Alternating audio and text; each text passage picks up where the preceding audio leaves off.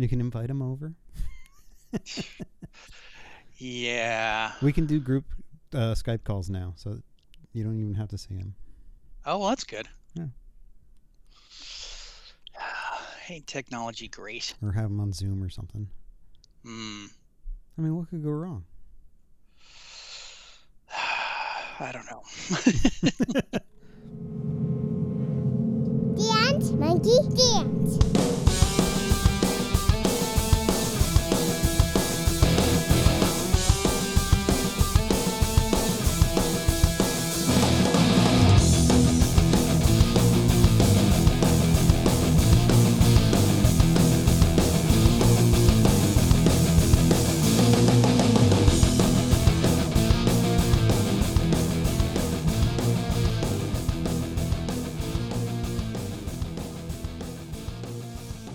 Hello and welcome to this week's episode of Dance Monkey Dance. I'm Chris. I'm John. How you doing, John? I'm doing just swell. How are you? Oh, I'm okay. I'm recuperating. Recuperating? Yeah, I told you last week that I was going to an anime convention, right? Yeah? It was kind of eye-opening. Yeah? Did you wear your maid outfit? No, but I was going to say, it's weird that you said that.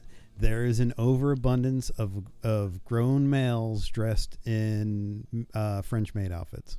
Yes. Had no clue that was a thing. Oh yeah. We were waiting in line to meet a voiceover artist, and there was this person that was sitting on a table on the side, and I leaned down to my daughter and said, "That person in front of us, is that a guy or a girl?" And she turned over and she looked and she goes, "That's a guy." And I was like, "Holy fuck!" It was the Queen City Anime Con. Okay. In Charlotte, and I will give it to them. In order to buy tickets, you had to agree that you were vaccinated or come with a negative test. Okay. So me and the kid roll up, and they tell you to bring your vaccination card with you because you'll have to prove it there as well.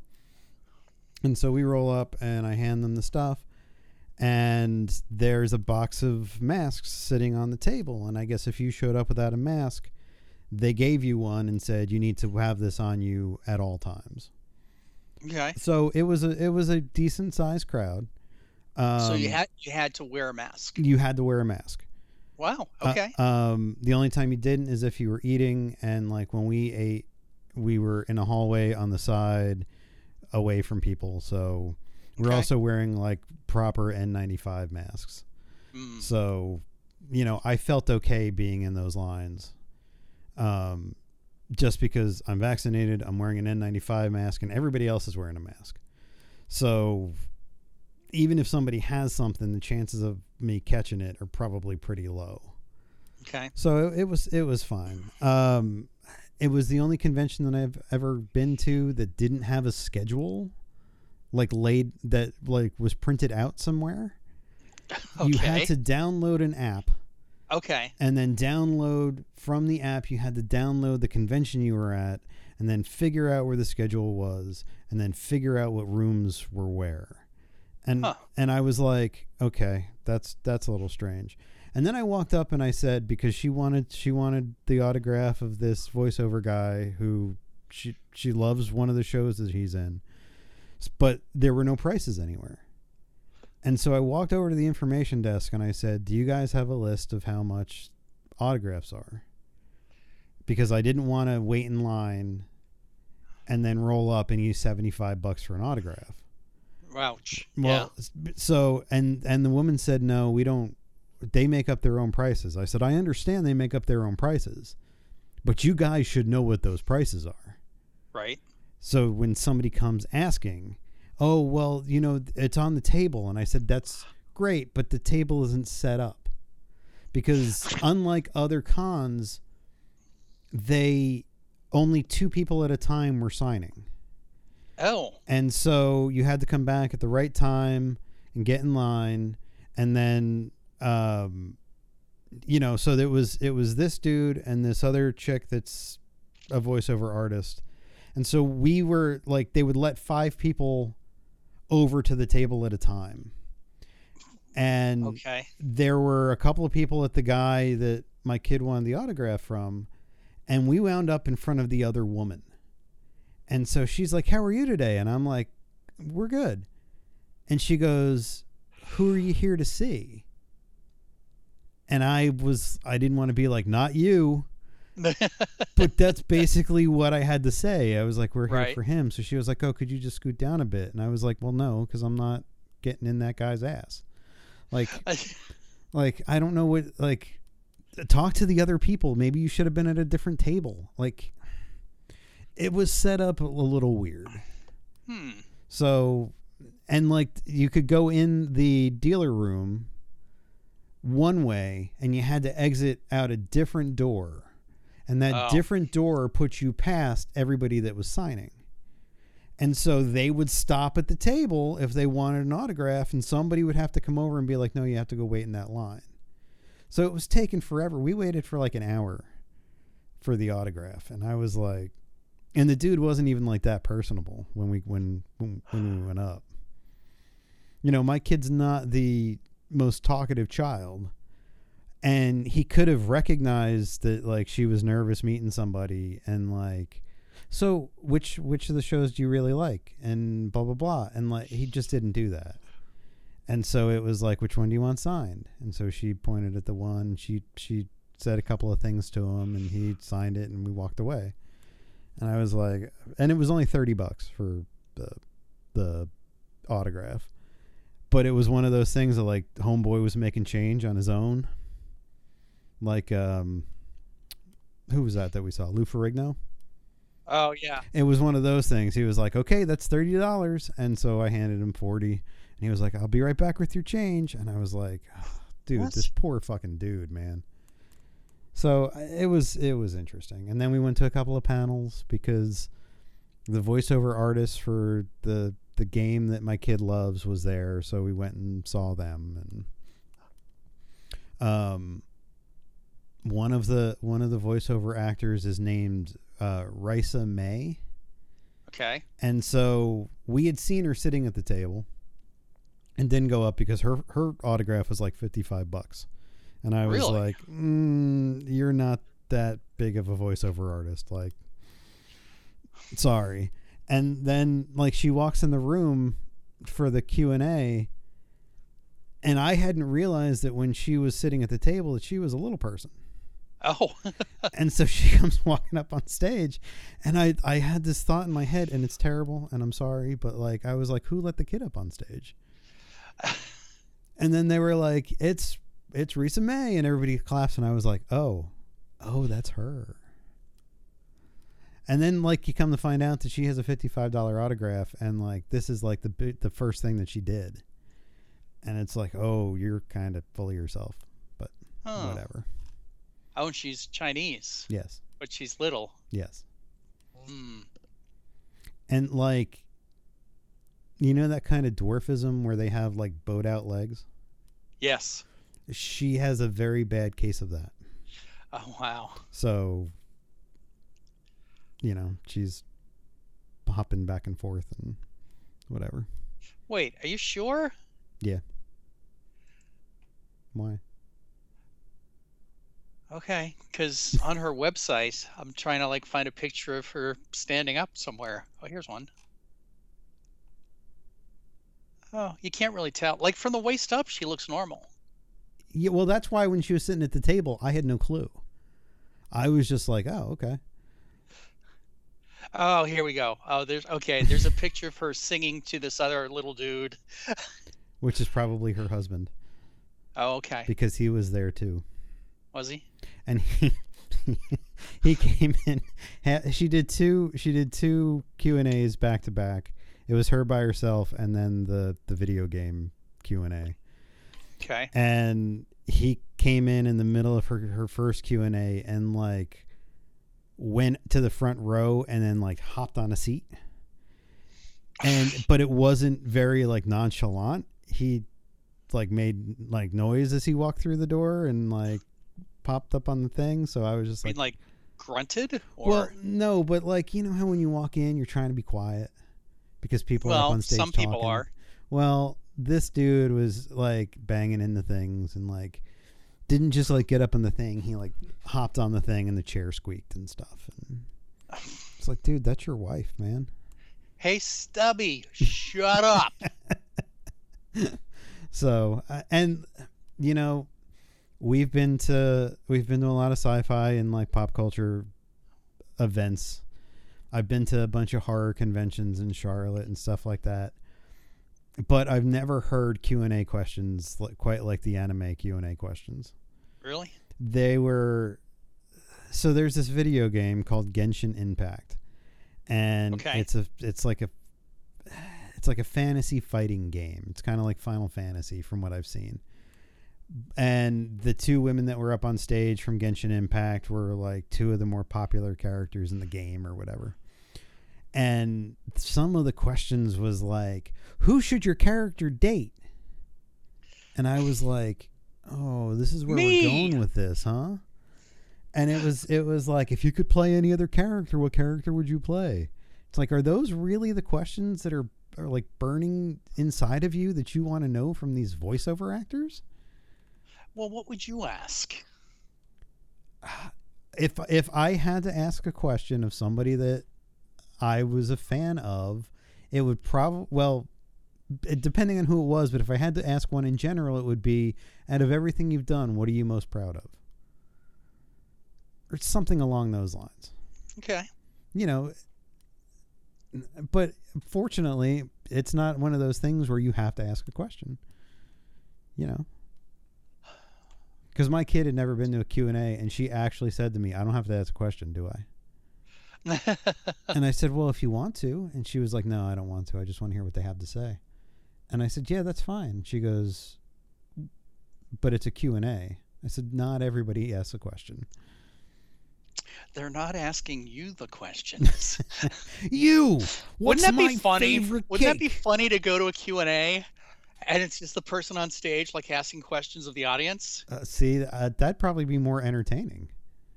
That would be funny. See, I kind of think that's if you and I ever do a Q&A, that's what we're doing. Okay. We're gonna sit down and they're gonna say, okay, so we have some questions. And we're gonna say, no, we're asking the questions. They'll be like, what? Just trust us. So it was the other thing that I was not expecting was how many African American people are in the anime. Really? Yeah. Okay. And it's just a thing of like, it doesn't seem like something that black people would necessarily be interested in. But the amount of black people that were in full costumes and like painted up like their favorite characters, you know, good for them that like they can identify with somebody. But it just kind of threw me off guard because I don't normally see that when I go to other conventions. You don't see black people? No, like No, you don't. It's they're not things that I necessarily equate with a black audience, like anime or horror. I mean, it's always the black dude that gets killed first in horror movies. You know, so it's always like a weird thing, but I don't know. There a couple of eye-opening experiences is all I can say. It was more than I was expecting. And what did you go as? Bright-eyed father. Oh. Yeah. That's nice. Did she dress up? She wore something that she wore in Halloween, and I couldn't tell you what it was from. Okay. But it's like this jacket that has a hood on it, and it's got bunny ears. Like big floppy bunny ears on it. And there were actually other people. She was Louise from Bob's Burgers. No, she wasn't. So, it's fine. It is what it was. She had a good time. That's all that's important. That is. This was not for me. This was for her. The dealer room was all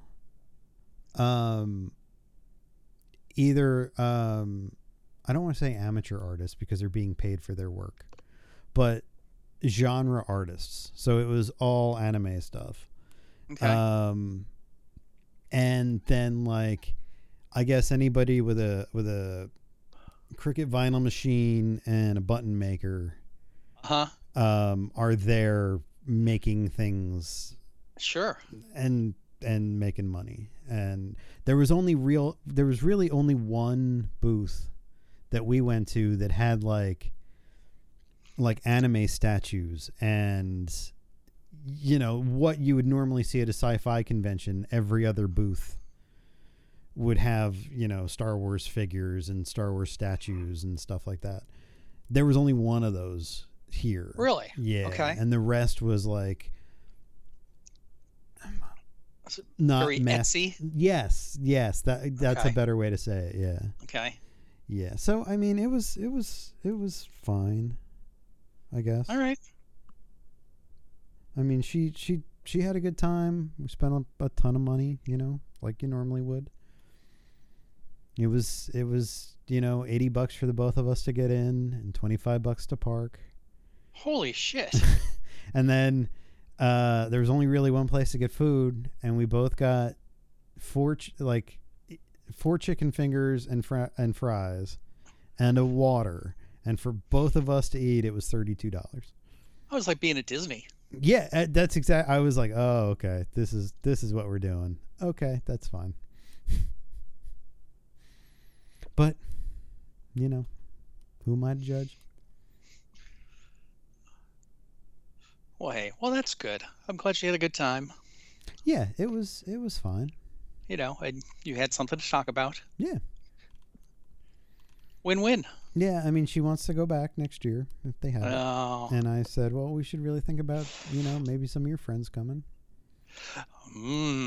Because the very first convention that I ever went to was in New York City. My dad took me to a Star Trek convention. Okay. It was the first time that Patrick Stewart and William Shatner were ever going to be on stage at the same time together. Okay. And so it was, we're standing outside and somebody asked what time it was, and the dude dressed as a Klingon answered with what time it was on Vulcan or something. Okay. And my dad leaned over to me and goes, why are we here? What are we doing? What is this? And, Did you ask to go, or did he say, yes, hey? No, I said, I really want to go to this. And he said, okay, let's go. And that was the only one he ever took me to. Oh. Because, after that it was enough. And I think he sat in there was one big ballroom where they had all these Q&As and stuff. Mm-hmm. And he just sat in the ballroom the entire day and said, this is where I am. And I went into the dealer room and stuff and ran around. And, wow. I'd come back, make sure he hadn't left me.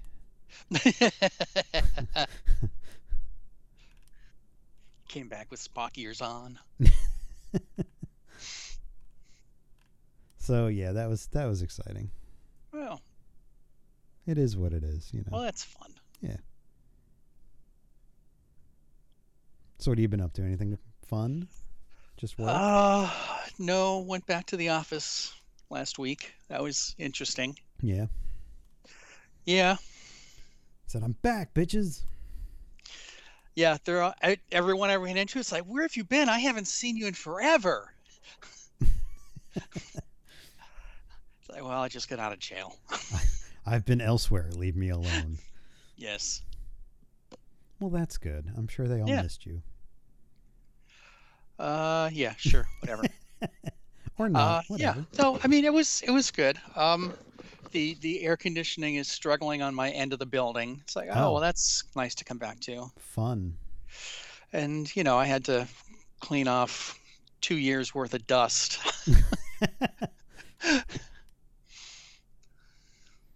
Did they even know you at the front door? Like, do you have to, Well, go past security? I just tap my badge. Oh, okay. I didn't know if there was a receptionist that you walked in and they were like, "Yes, can I help you?" Nope. Oh no, I Nope. work here. You do? Do you have proof of that, sir? Yeah. No, I go in the back door.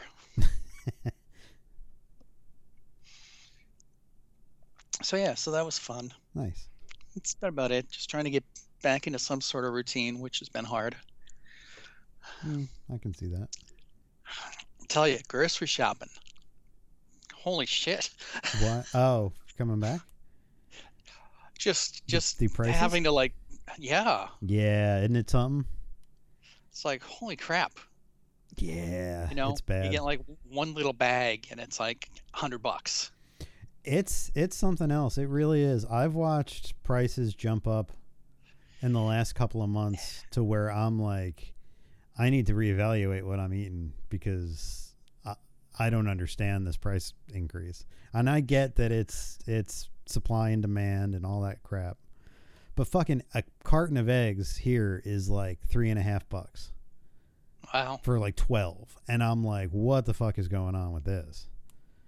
That is a lot. Yeah. I mean, I don't eat a lot of eggs, so I usually buy like, the half dozen. Right. That's usually like 99 cents. I don't think it's that anymore. Wow. So yeah, it's grocery shopping is something else now. Yeah, incredible. And weird stuff they don't have. Yeah. Like certain cuts of meat. Okay. I've noticed a lot of I will go and look for certain types of sauces or salad dressings or something, and one week they have it and then it's gone for like a month. Yeah. And I'm like, what the fuck is this? I searched every grocery store in Goose Creek for rye bread one week and couldn't find any. And I was like, what the fuck is going on? It's like all I wanted was rye bread. And it just wasn't around here. And it was like, wow, okay, that's got it. I guess that's one of those things of like, there's only so much rye bread, so they're only going to send some here and then some there. Huh. But yeah, it's kind of fucked up now. That's weird. Yeah. I mean, it just is like you're just better off going out to eat, but like all those prices are going up too. That was ridiculous. It's like I ordered takeout from Fridays and it was like $70. Holy shit. And it was just for like, I got an order of ribs and some chicken tender things for an appetizer. Holy shit. Yes. Wow. Yeah. Did you did you get it delivered? No, I went to pick it up. Oh, holy shit. Okay. That's even worse. Yeah. Because the other night we ordered Pizza Hut and I was like, I really don't want to go out and get it. And so I ordered it from the closest place and it was like, it was the price of the pizza and the breadsticks. And then it was a $5 service charge. Yes. $5 in tax. And then it was like, how much tip would you like to give the driver? Since the driver's being paid shit. Yeah. And took an extra $5 profit. And so I was like, I got to give the dude $5 for at least coming out here. And so like what should have been, if I had gone and picked it up, would have been like $20. It was like $37. And I was like, what the fuck, man? Yeah. But I mean, if you were going to pick it up and it's $70, holy shit. Yeah. Yeah. Wow. It's crazy.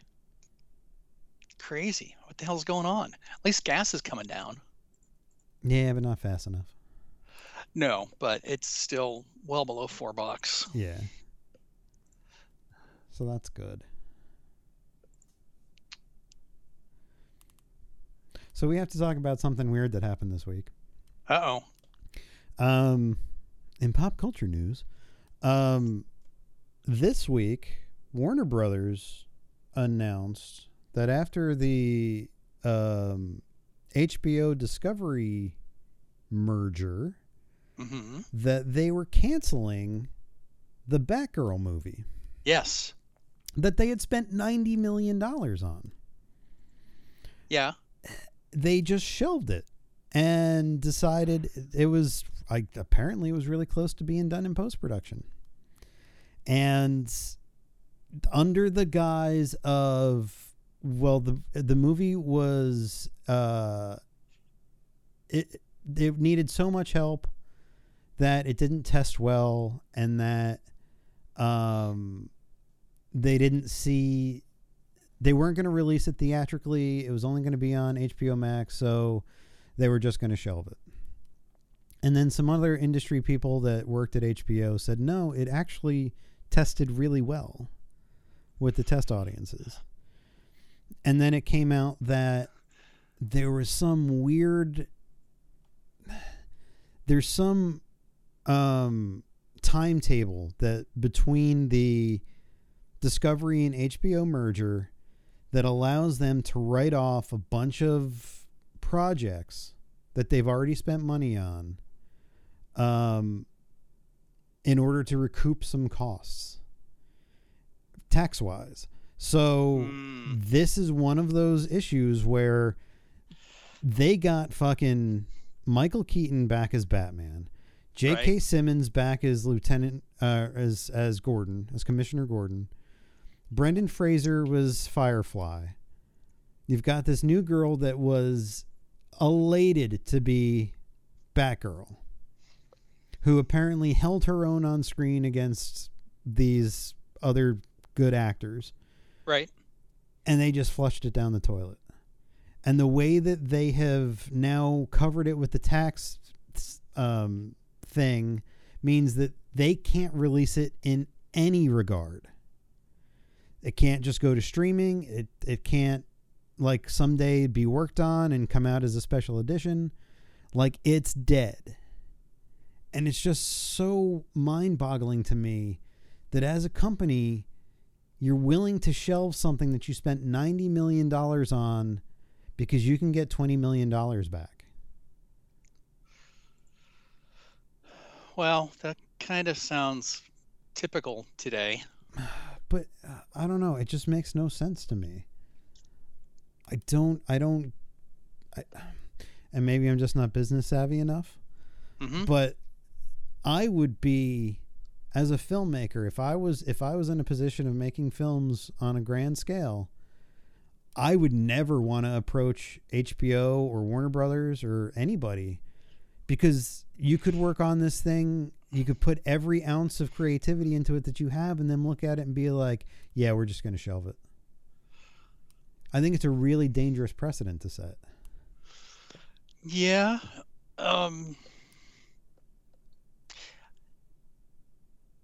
Yeah, I don't know what to say to that. It's disturbing. Because look at how much garbage gets actually released.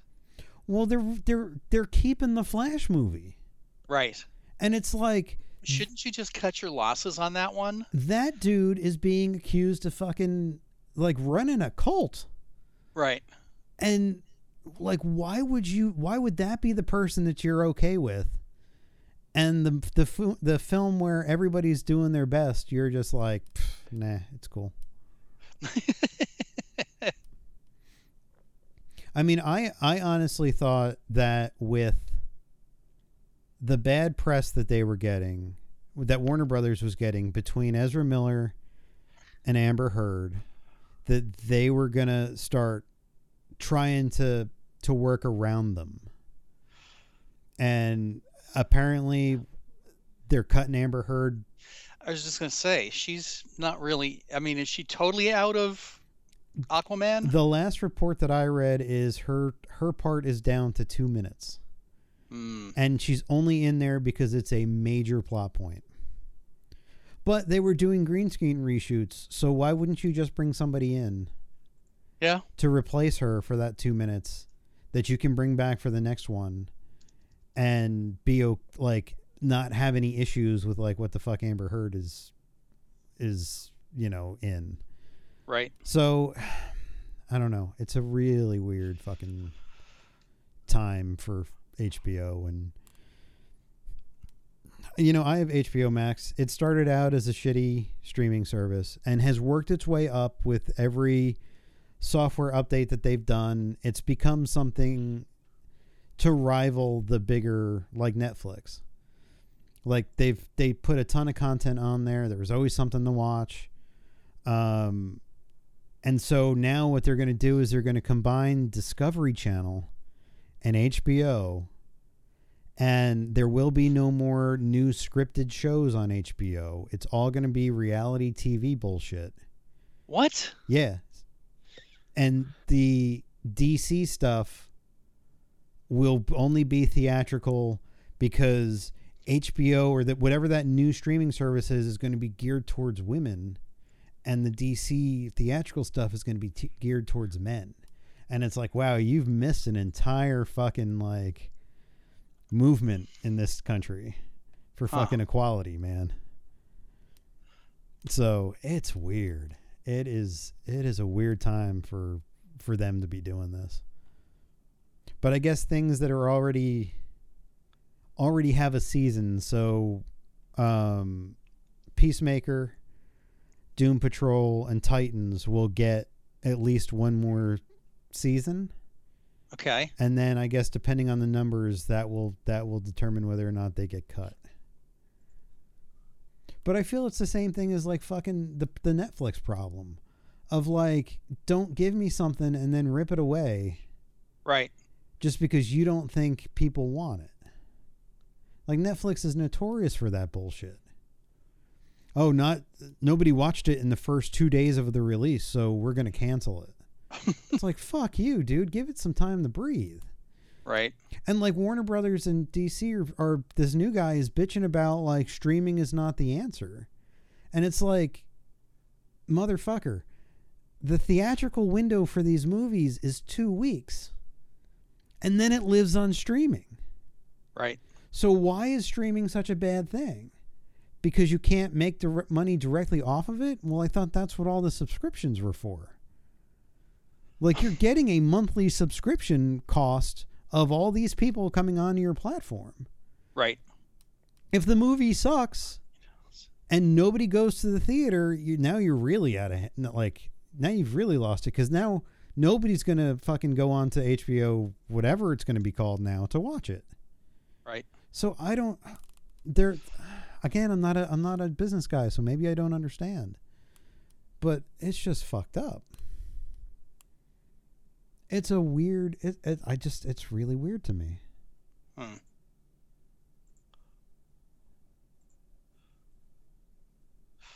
Well, speaking of streaming services. Yes. So I told you about this show called Blood and Treasure. Yes. That I liked, and so the reruns are all on Paramount Plus. Okay. So it's like, okay, it's only $5. I'm gonna, sign up for this thing. Well, the season is 4 episodes. Unless for some reason there's a really weird gap in them.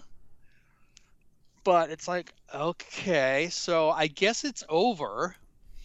And I'm paying the $4.99 a month plus fees to watch these TV shows, not even movies, with commercials.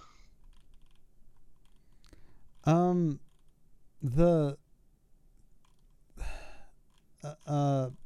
Blood and Treasure listed on IMDb for season 2 has 13 episodes. Well, all I have found are 4. Maybe they're not releasing them all at once? Because there are launch dates for 5 of them. Okay. And then the rest say 2022. This is 2022, isn't it? Yeah, but a lot of times, if they haven't been released yet, they won't put the release date on them. Because what's today's date? Today is the 7th. So apparently there's a new one that comes out today. Oh, okay. Called Enter the Dragon Gate. So Okay. it must be a weekly release. There.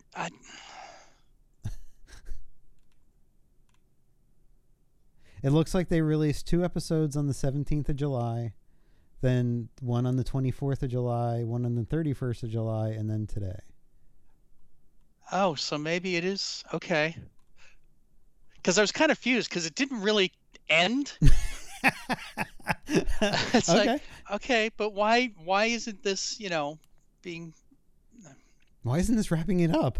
Yeah, exactly. But $5. Well, see, so now Or you can get Paramount Plus on Amazon for another $9.99 a month. without commercials though. I don't know. 1, 2, 3. So what is there? There's 5 out, 13. So it's another 2 months that they want to keep you locked into that subscription rate if you want to watch them all. Well, fuck them. However, I've also been watching. I just finished the first season of Strange New Worlds. Yes. Wow. What do you think? Do you think Star Wars thought they were getting their ass kicked by the Orville? You mean Star Trek? Star Trek. So, I think my personal feeling is that Strange New Worlds is the best Star Trek since Deep Space Nine. Okay. I don't like Discovery. I really wanted to love Picard, but Picard's got all kinds of problems. Yeah. And so this very much seems like somebody at Paramount said, what if we made a Star Trek series like Star Trek? Where it doesn't have to be one continuous story. Where you can tell standalone episodes that kind of tie together, Right. No, I'm curious. Did you watch any of Discovery? No. Okay, so I think something that you're missing is that in the second season of Discovery, the Discovery ends up meeting up with the Enterprise to find Spock. Spock has disappeared. Okay. And Pike takes control of the Discovery to go look for him. And while they're looking for him, they wind up at a Klingon moon where there's a temple. Yes. And they have these time crystals.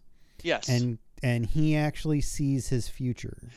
Okay, because I was so confused about that. And that's what they're building off of for this show. Okay. It's how would you act if you knew what your fate was, kind of thing. Right. So a lot of that is taken from that. So hopefully that'll fill in a little bit for you. Okay. Well, since I'm paying $4.99, I guess I should watch Discovery too. Oh, it's painful. No, but go ahead. Is it? All right. I mean, it's a decent show. It's just it's.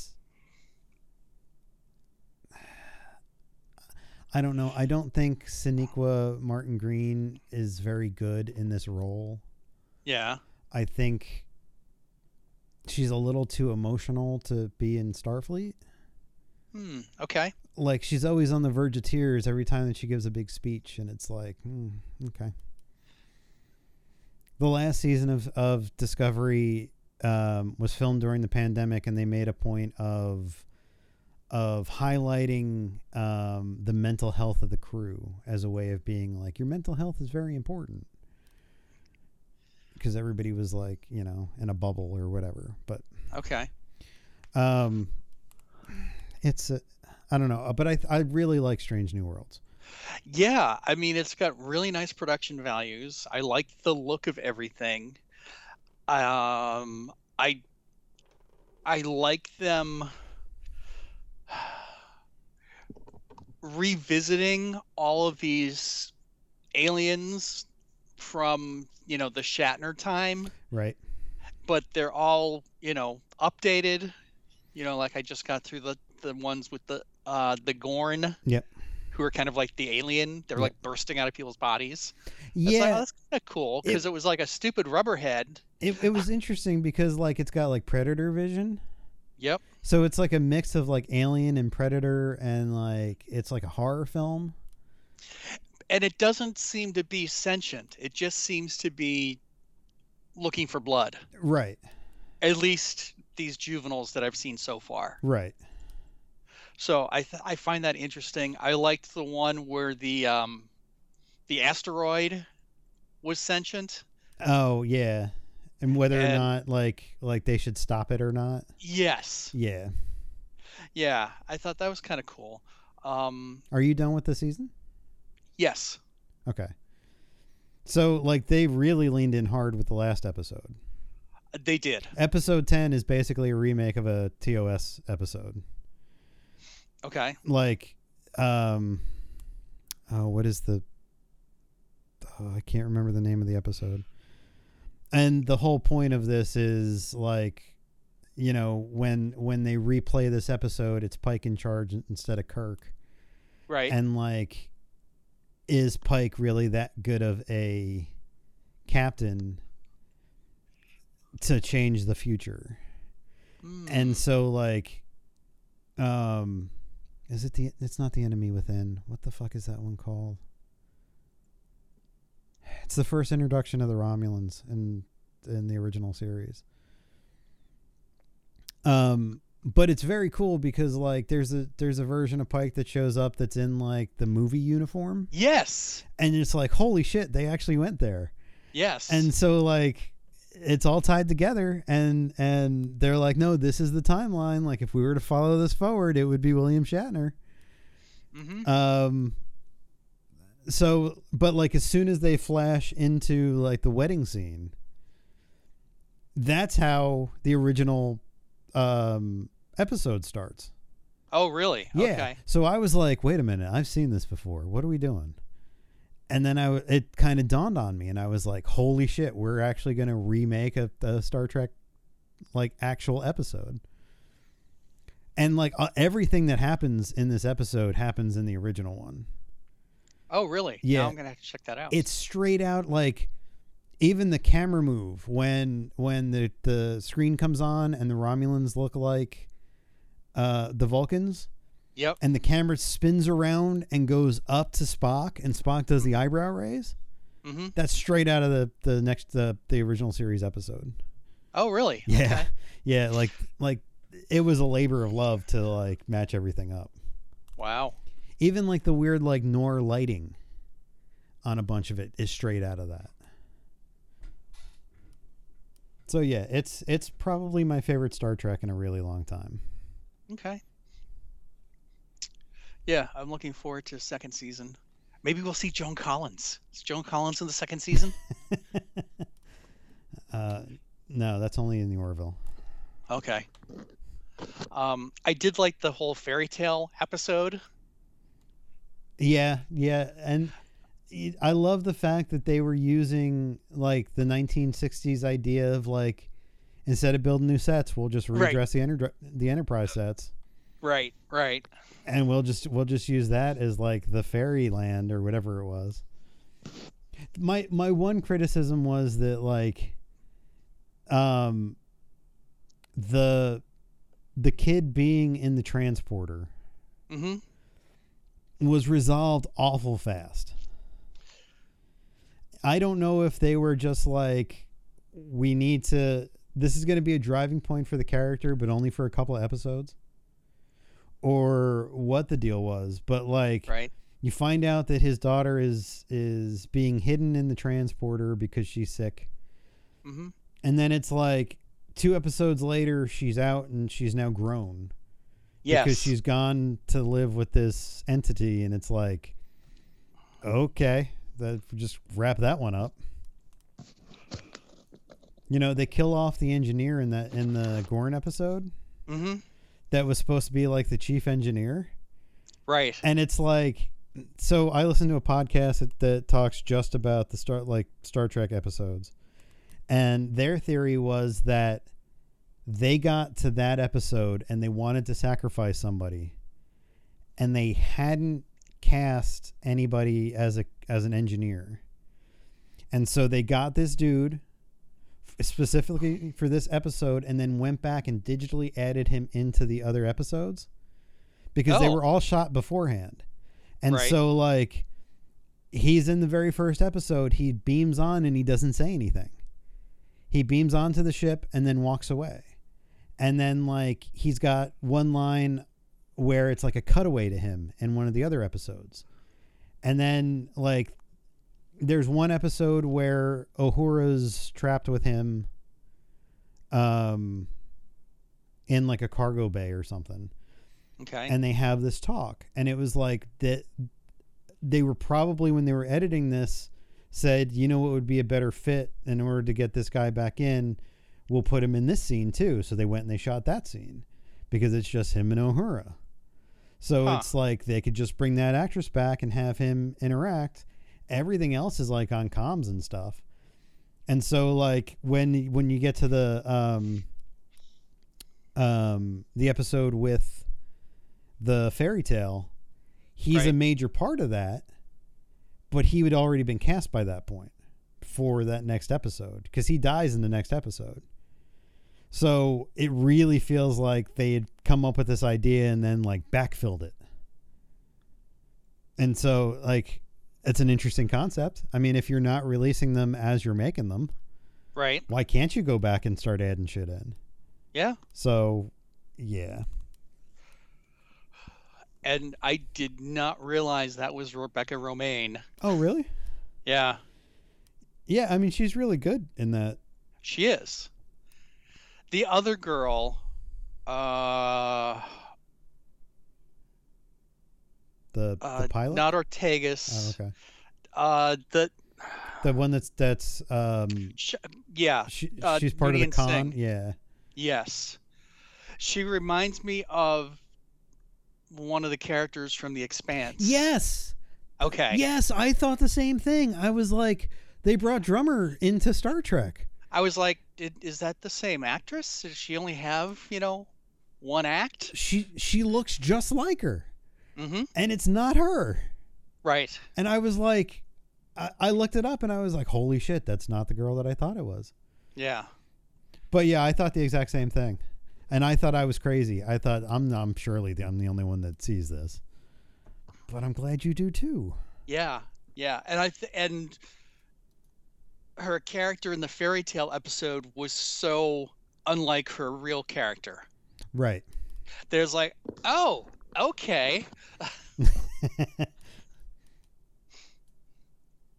Yeah, it was it's a good show. If you like Star Trek, if you like sci-fi, it's one of the better sci-fi shows that are out right now. Yeah, definitely. I mean, I put that up with the Orville. I think those are the two top, like, on a ship doing missions thing. Right. Have you finished the Orville? What was the last episode? There was a wedding in it. There was a wedding in it. Stand by. I think if you had seen it, you'd remember the wedding. Was that Domino? No. Number 9. So there's one more since then. Yes. Did you watch Domino? I did. It's a huge spectacle of an episode. Mm-hmm. There are giant space battles in it, and it's not just like once you start out with a big space battle, you get an even bigger space battle towards the end. There are characters that get sacrificed. Like, there is a whole ton of shit going on in this episode. Yes. It's so well done. And I wasn't a huge fan of the girl that died in it. She had always been a tad bit too annoying. Was that the racist one? Yes. Yes. I can't say I was sad to see her go. And she grows a little at the end because she's saving the Kaylon, who she doesn't like or whatever. Right. But I thought the execution of that on the scale that they did it was amazing. Mm-hmm. I mean, it's a gigantic show now instead of like this funny kind of satire. Right. And I really like it. Yeah, I mean they're really setting the bar high. And I guess they're moving all the shows to Disney Plus.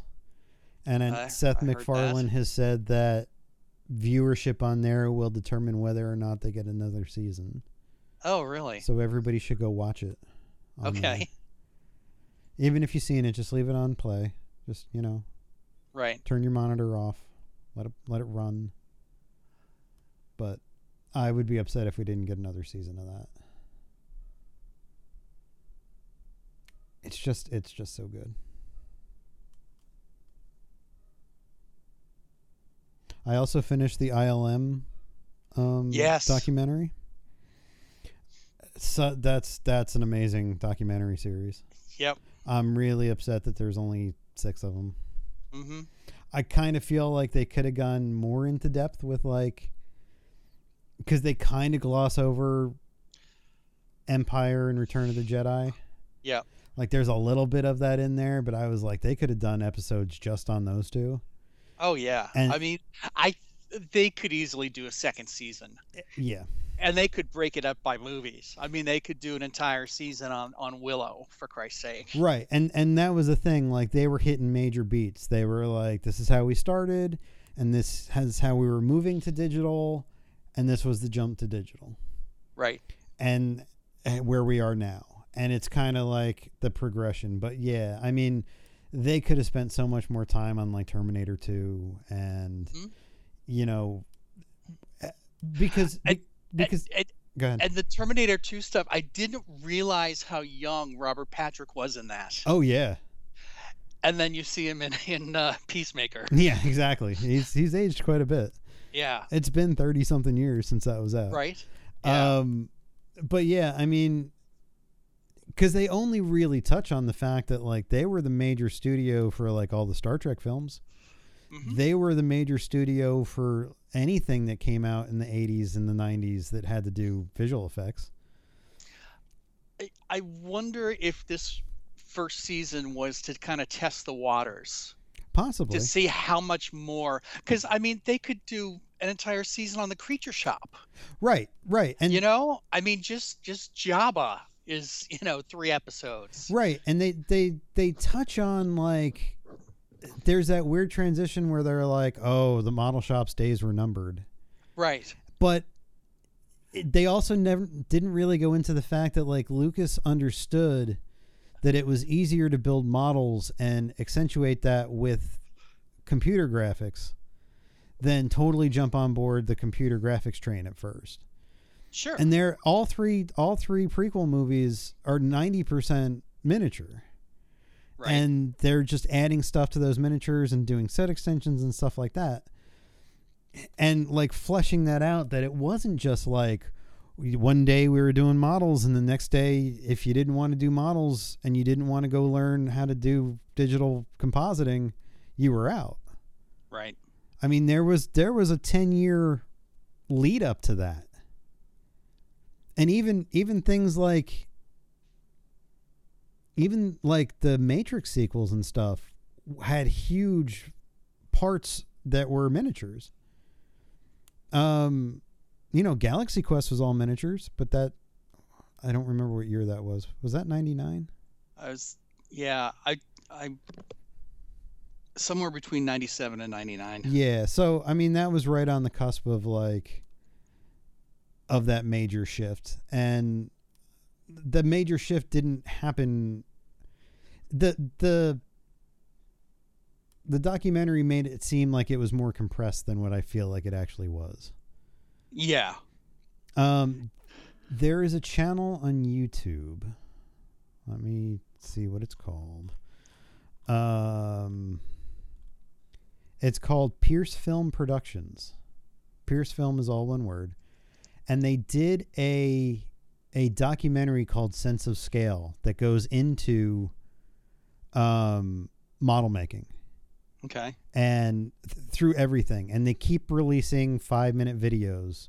Some of it's from that documentary, some of it's not, some of it's like newer stuff. Okay. And there's like the French Dispatch that just came out, did a bunch of miniature effects. Yep.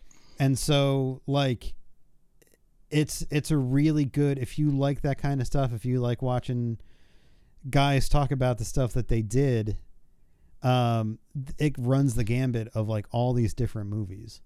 Oh yeah, this looks really cool. Yeah, it's one of those things that like I'm subscribed to, that every time it comes out, it's like something I look forward to because it's everything. And it's these snippets of the guys that did it, and they're just talking about kind of like what they did. So yeah.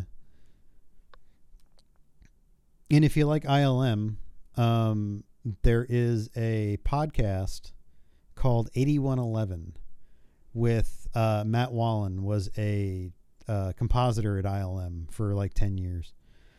And during COVID, he decided that he was going to interview all of the people he worked with at ILM.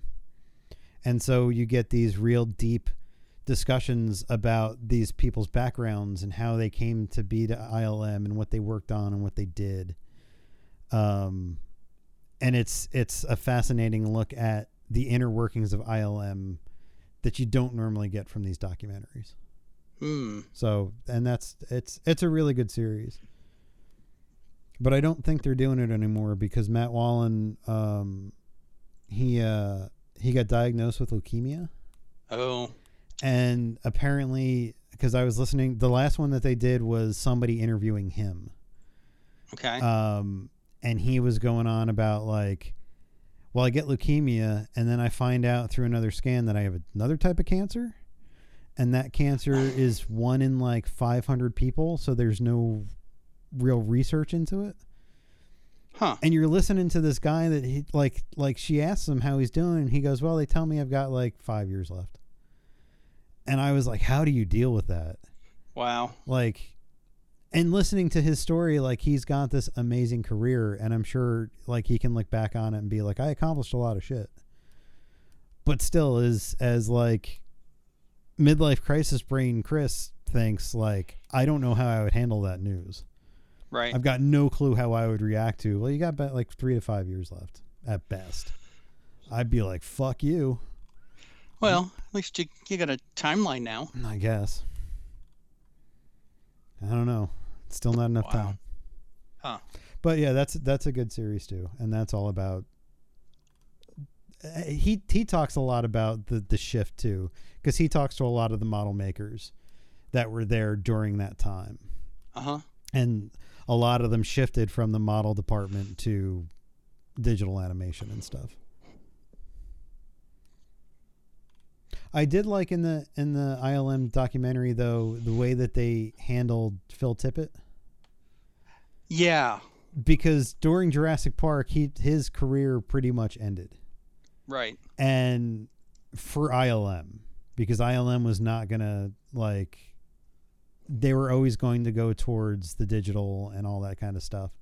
Mm-hmm. And him, leaving and starting his own company and stuff, and still doing stop motion stuff. I appreciated the fact that they brought him back, that they brought like John Dykstra back. Yep. And like all these people that were super influential, that like when I was reading Cinefex magazine when I was a kid, those were the people that they were interviewing.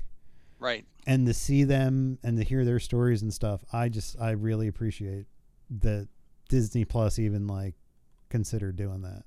Mm-hmm. And I do hope there's a second season. Yeah, I mean, it was so well done, and there's so much more, obviously, that's totally unseen. Yep.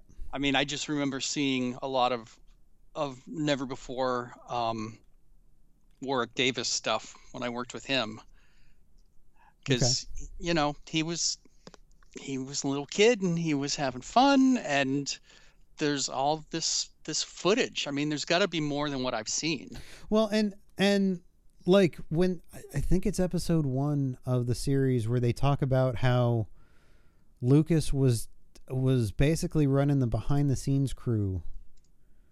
Was it on Apocalypse Now? Where he just followed the production with a camera? And so that sounds about right. So he knows the value of behind the scenes stuff. And leaving that legacy, which is why I think there is all that footage. I think people were tasked, like there was probably an ILM like documentary crew. Mm-hmm. And so, when you get to this, they're like, oh, here's a ton of shit. Like here's home movies from everybody. Right. And just, they worked from there. And going back to that podcast, Matt Wallen had said his first job at ILM as an intern was they sent him into like the storage room that has all of these slides and behind the scenes photos. And he said it was like going to film school just looking at all those. Wow. So there is a whole world of stuff that they've never even tapped into. Huh. So, amazing. Yeah. It's amazing. Yeah, and like when you start watching the clips from Pierce Film Productions, yeah, every like model builder took progress shots of their stuff. Right. And like, they were friends with everybody in the model shop, so they're taking pictures of their friends. And so in the background you're seeing all this other stuff that they're working on. And like every single production company has those pictures. Mm-hmm. So even if they didn't do like an ILM one, I think it'd be interesting to do something similar with other production companies. Yeah. And just like, get that work out there, because those are real artists. Those are like, they're putting their blood, sweat, and tears into like these creations that nobody knows their names. Right. Well, it's like I almost feel like there should be a streaming service, like a Discovery Plus or whatever, that's like just on filmmaking. Yeah, I think that would be amazing. And I mean, everything from set decoration to costume design to special effects to script writing to, filming techniques. It's like there's so much out there. And especially in the last, 50 years, right, there's all this behind the scene footage. Right. That, you didn't really get back when, movies were big in the, 30s, 40s, and 50s. Right. And I remember when I was a kid, I had like a small VHS library of making of VHS tapes. Yep. It was Star Wars and Indiana Jones and anything that I could find on VHS that was like behind the scenes stuff. So it's all got to be out there. And most of it's probably on YouTube, probably. You just got to dig for it. Yeah. No, I want it all in one place. I mean, it would be nice if it was all in one place. Yeah. And even like, you could get people like the director of Shazam, David F. Sandberg. He has an entire YouTube channel called Pony Smasher, where he talks about and shows you how he makes visual effects at home. Okay. And like he's done horror films for Hollywood where he was sitting there and he was like, "Oh man, I wish I had this shot." And he's got like a Blackmagic CinemaCam at home, and he just went into his basement and shot something, and it's in the movie. Right. Like, put all that on there too. Like, just have all this stuff of like, this is the way it was done. This is where we've come from, and this is what we're doing now. I think that would be amazing. Yeah.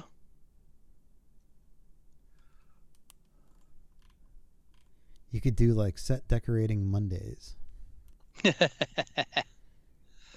I think we should launch the Dance Monkey Dance Film School series. I mean, I wonder how much of this stuff I could get the rights to. Yeah. Because even today, like you see all kinds of behind the scenes stuff after these big movies come out of like, even if it's like B-roll and gag reels and stuff, but like they've got all of this footage. Right. That I've never seen anywhere. Mm-hmm.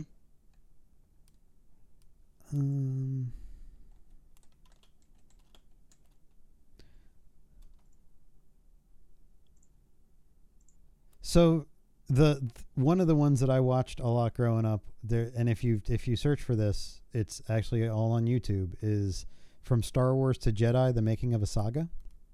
Okay, that sounds familiar. And that was one of those VHSs that I had that it was mostly Return of the Jedi, but it definitely starts out with Star Wars. Okay. And it's a documentary from 1983. And so all the stuff is, it looks like a lot of the stuff is out there.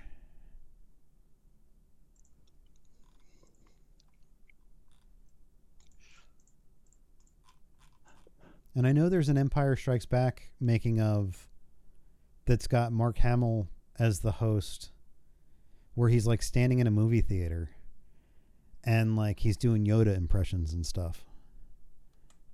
But I don't remember what that was called.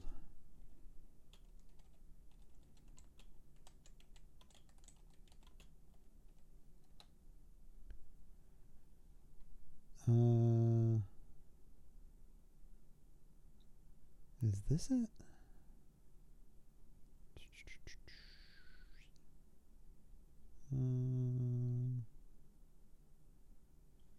Yes, okay. Star Wars The Empire Strikes Back SPFX 1980 documentary is the other one that I watched a lot. And that's all behind the scenes.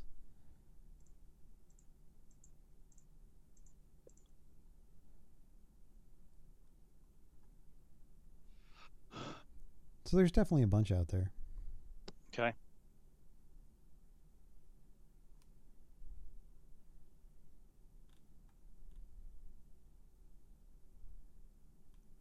But it is sad, like we talked about last week, that there is no, like the movies being made today completely digitally, there is no like models and stuff from that anymore.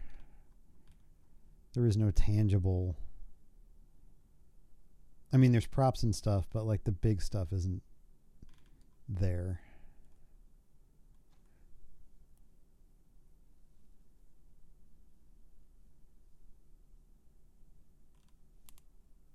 Did I lose you? You got quiet. John? Can you hear me? Oh, there you are. So this happened last week when we were recording. Just some random thing has started playing on my computer, and it happened twice. Weird. And it's like I immediately like shut down the all my browsers, and it's like still playing. The first time it was like the Munsters trailer. And I can't identify what this last thing was, but it's like, what the hell? Rob Zombie will do anything to promote that. I guess so, because it's like there's, I don't have a browser open. I don't see anything in the task manager saying that things are. Maybe it's the Taskmaster. The Taskmaster? I bet that's what it is. Yes. Anyway. So yeah, as you were saying. No, I was just wrapping that up as with, it's sad that there are no more tangible models from movies anymore. Like I always really enjoyed going to Disney MGM Studios to the AFI exhibit. When that was there, and like seeing props and costumes and stuff and models and how cool that was being that close to it. And then, Disney is like, no, we're going to do something else now. And that's all gone. Yeah. I mean, I remember they had the organ from Dead Man's Chest. Yep. They had the Tower of London from Reign of Fire. Yep. I mean, they had cool stuff in there. I mean, they had the goddamn armadillo from Armageddon. Right. Like sitting outside. Like there was a ton of shit that Disney would just be like, all right, let's just bring that on over. Yeah. Not anymore. Nope. It's all digital. Yep. Pretty soon you'll be paying $120 to wear your Oculus at home and walk through a fake theme park. Woohoo! Yeah. I guess. I watched the new Predator movie this week. Yeah, what did you think? I mean, I'm not a Predator fan. I haven't watched any of those movies. No. I may have caught them in passing, but I was never a Predator fan. But go ahead. This is probably top 2 for me for the Predator films. Okay. It's extremely well done. They've taken it out of the realm of modern day. It's set in 1718. Oh, okay. And it follows a group of Comanche Indians who stumble across the predator on their first hunt on Earth. Okay. And everything that the other Predator movies have done wrong, this one actually did right. The other Predator films are too fast to reveal the creature. Right. Because they spent a lot of money on this outfit, so they're going to get it on camera by God and like, you know, whatever. This builds suspense. You obviously know that the predator is there. But you're dealing with Native Americans who have never seen anything like that.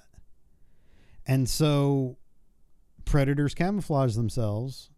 Right. And it's interesting because the way that they do it is you see the predator trying to figure out who is the top of the food chain. And so it starts out with, it comes across a snake eating a mouse. Okay. And so it kills the snake because the snake is obviously the predator. And then it's a rabbit and a wolf. And he kills the wolf because he's the predator. And it goes up to a bear. And like, by the time it's hunting the bear, you've got the Comanche Indians involved. And so, all of a sudden they're seeing an invisible creature killing a bear. And they're now thinking that it's, you know, it's a story from their past that's coming for them. It's just laid out really well. Huh. Okay. And it's all Native American actors. You know, there's a contingent of fur traders that are all French that, okay, you know, are trapping animals and stuff, and they don't like the Native Americans. And so they use them as bait at one point. And like, but they don't. One of the things that I really like about this is like the French guys don't speak English, or, well, I should say this way. In order for us to understand what's going on, the Comanche speak English just out of sheer not having to subtitle everything. right. There are bits of the Comanche language in it, but whenever it's exposition or, you know, they're trying to do something, it's in English. But all the French people speak French and they don't subtitle anything. Okay. You're just getting inference of what they're doing through their actions as this whole thing's going down. It's a really well done Predator film. Like, for all the shit that we've gotten recently from it. Right. The Shane Black thing where there was a super predator, and it's like that you don't have to make them bigger to make them scarier. Right. Like the dude that can camouflage and hit you with a net that contracts and slices you into pieces. That's scary enough without having to make it like, you know, 9 feet tall. So I really like appreciated that they kind of looked at what made the first one good.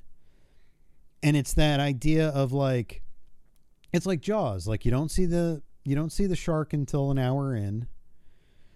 In this movie, you don't see the predator in its full form until like 50 minutes in or something. And other than that, it's this invisible invader that's just like killing things. And so I don't know. It's for a movie that didn't get a big release and went right to Hulu. I'm extremely impressed with. And okay. I hope that there's a sequel. I mean, because it's an interesting story. You're taking it away from what we know because it's always been guys with guns, and they were a formidable threat to the predator, and this is bows and arrows and axes. And so it should be very one-sided, and the way that they get through the movie totally makes sense and totally seems like ingenuity that a person at the time would have. and it's not asking you to suspend your disbelief on anything other than the major idea that there's an alien on the planet hunting people. Huh. So I really enjoyed it. I really thought that it was good. So if there's anybody out there that was on the fence, I would recommend it. Oh, cool. Yeah. And then this week I also watched 2 older movies. Yes. I don't know why I was on a Chevy Chase kick. Okay. But I watched Fletch. Okay. Because I hadn't seen Fletch in a long time, and I had forgotten half of that movie. But I enjoyed that too. And then have you ever seen his movie Modern Problems?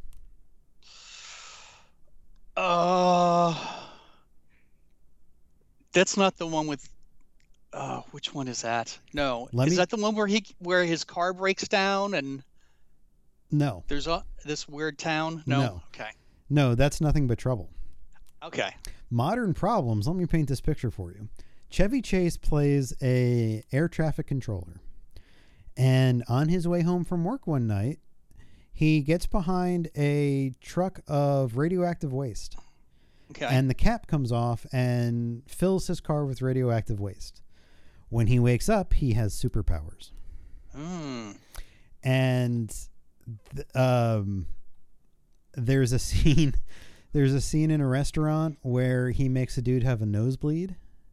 Okay. But like a massive nosebleed where it's like squirting out all over the people. Ew. Yeah, it's kind of an interesting film. Okay. But that's from like, I think that's on Amazon maybe. Okay.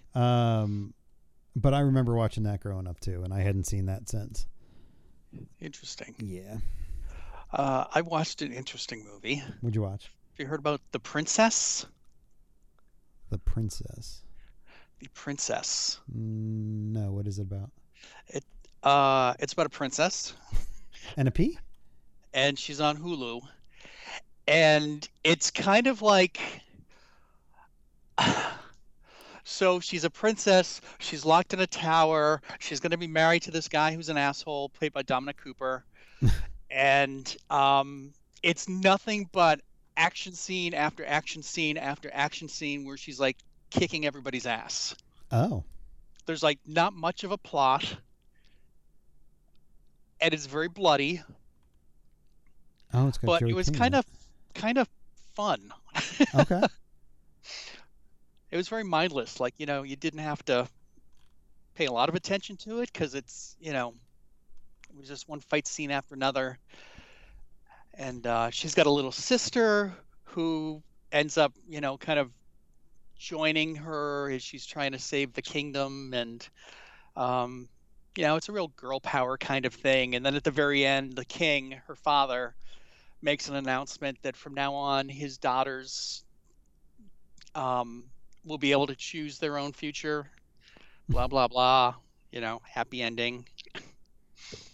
But it was it's made in, I think, Bulgaria.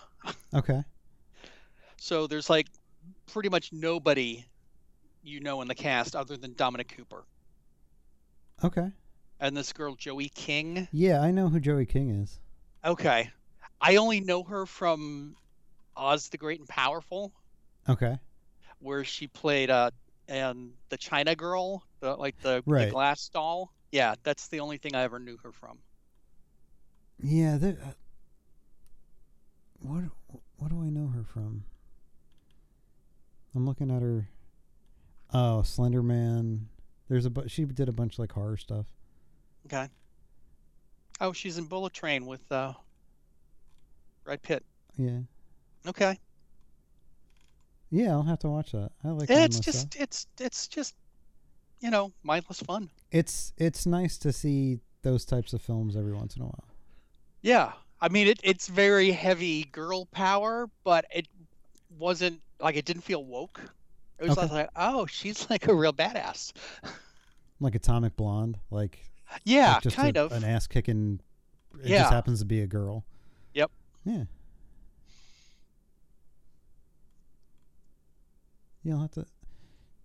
The IMDb rating is only 5.5, but you know. Yeah, and What do they know? it had like a 43% audience rating on Rotten Tomatoes, but Sometimes the audience doesn't get it. that's right.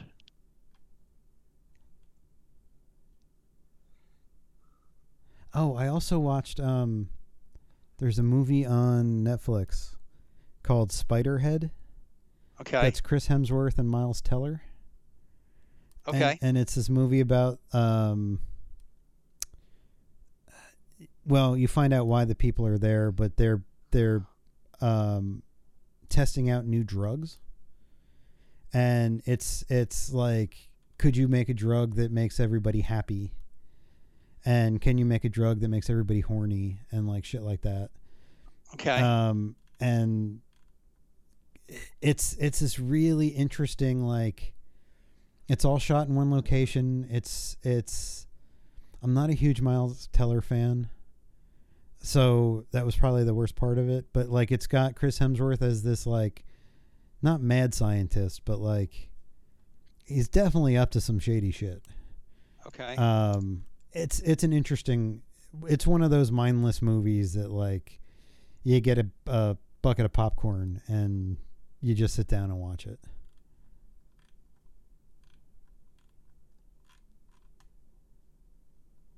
But it's interesting.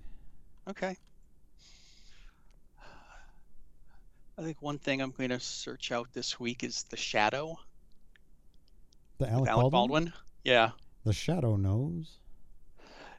Because I remember listening to those radio things. Yeah. Like, I think it was like one of our supermarkets when I was growing up was like selling the cassettes, or you got a cassette with, a purchase or something like that. And then the movie came out, and it's like, well, he doesn't look anything like the Shadow. Well, didn't they do that thing where, like, when he's the Shadow, his nose is a different shape or something? Yeah. Like, there's something really weird that happens. But that was around that time of, like, Darkman and Dick Tracy. Yep. And The Phantom. Yep. Where, like, it was all these kind of obscure, well, not Dick Tracy, because Dick Tracy was probably more well known. But they did the same thing, because the Dick Tracy comic strip, he's got kind of a beak-looking nose. Right. And they didn't want, pretty Warren Beatty to be in prosthetics. To be homely, yeah. Whatever. Yeah. Yeah. But, I mean, they also, like, Dick Tracy, for anybody who hasn't seen it, was made in a really interesting way. Like, they kept the color palette down to, like, what newspapers had. Right. So, like, every red is the same red. Yep. In it, and, like, every yellow is the same yellow, and, like, they tried to make it like a living comic strip. And a lot of people did not like this movie, but the movie itself looks really cool. Yeah. And, we mentioned Paul Sorvino last week. He's in it. Al Dick Pacino? Van Dyke is in it. Al Pacino. Madonna. As Breathless Mahoney, man. Yeah.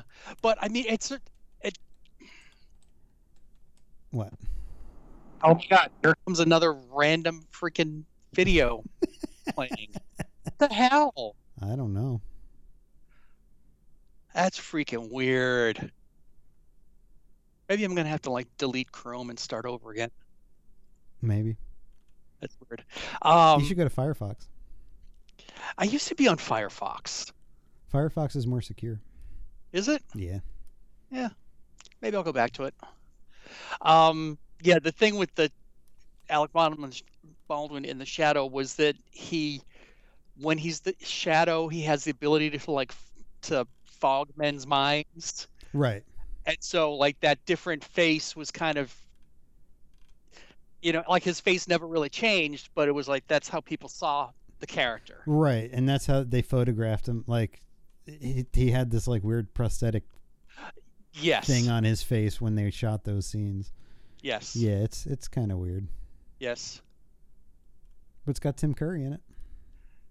It does? And Ian McKellen, yeah. See, now I'm going to have to go back and see it. Jonathan Winters, Peter Boyle. Yep. James Hong. He's in everything. He is. I mean, that man is in like millions of movies. Have you seen there was a movie that was just out called Everything Everywhere All at Once? I haven't seen it yet. It's amazing. You need to see it. And he's in it.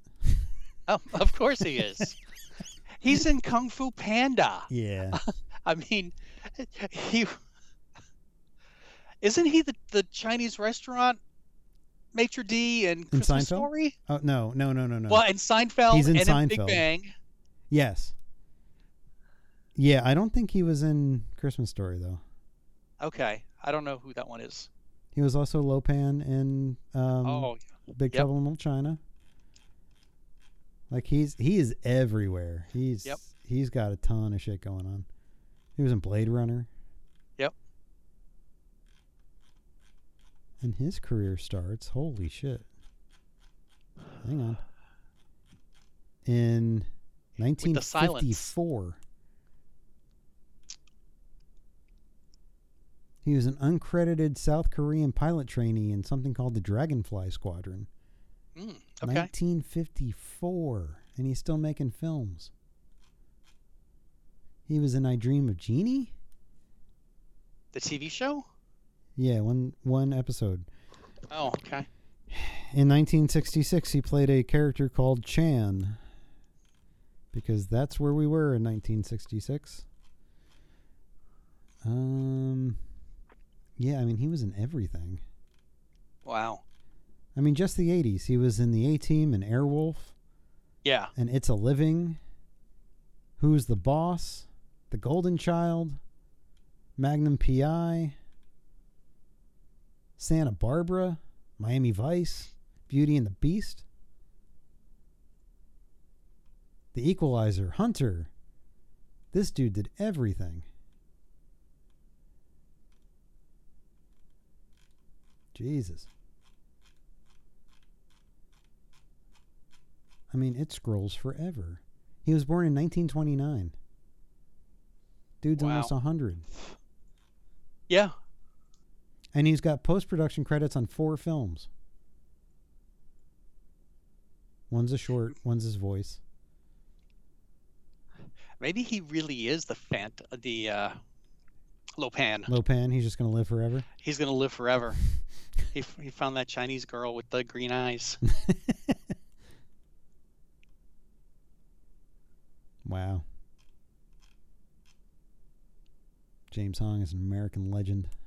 Yes, he is.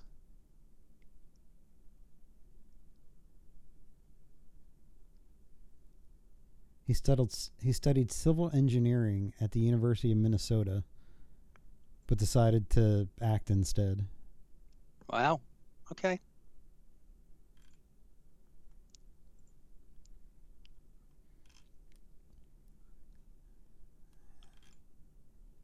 He's got 454 credits as an actor. That's it?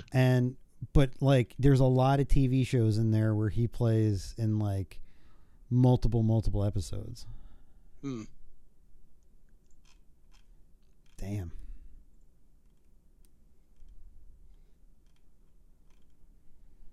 There's still hope though, John. You could become an actor.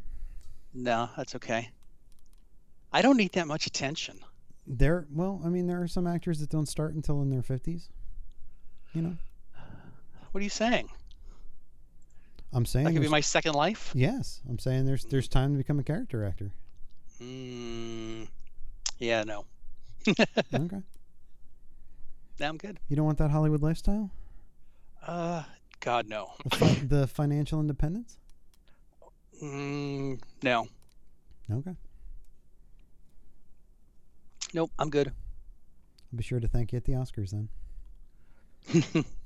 We'll see. Good times. All right. You got anything else for this week?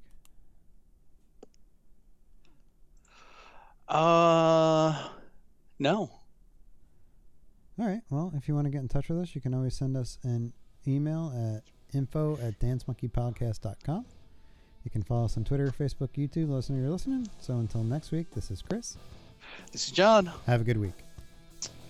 Who knows what evil lurks in the heart of men?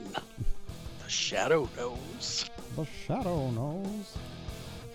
Dun, dun, dun.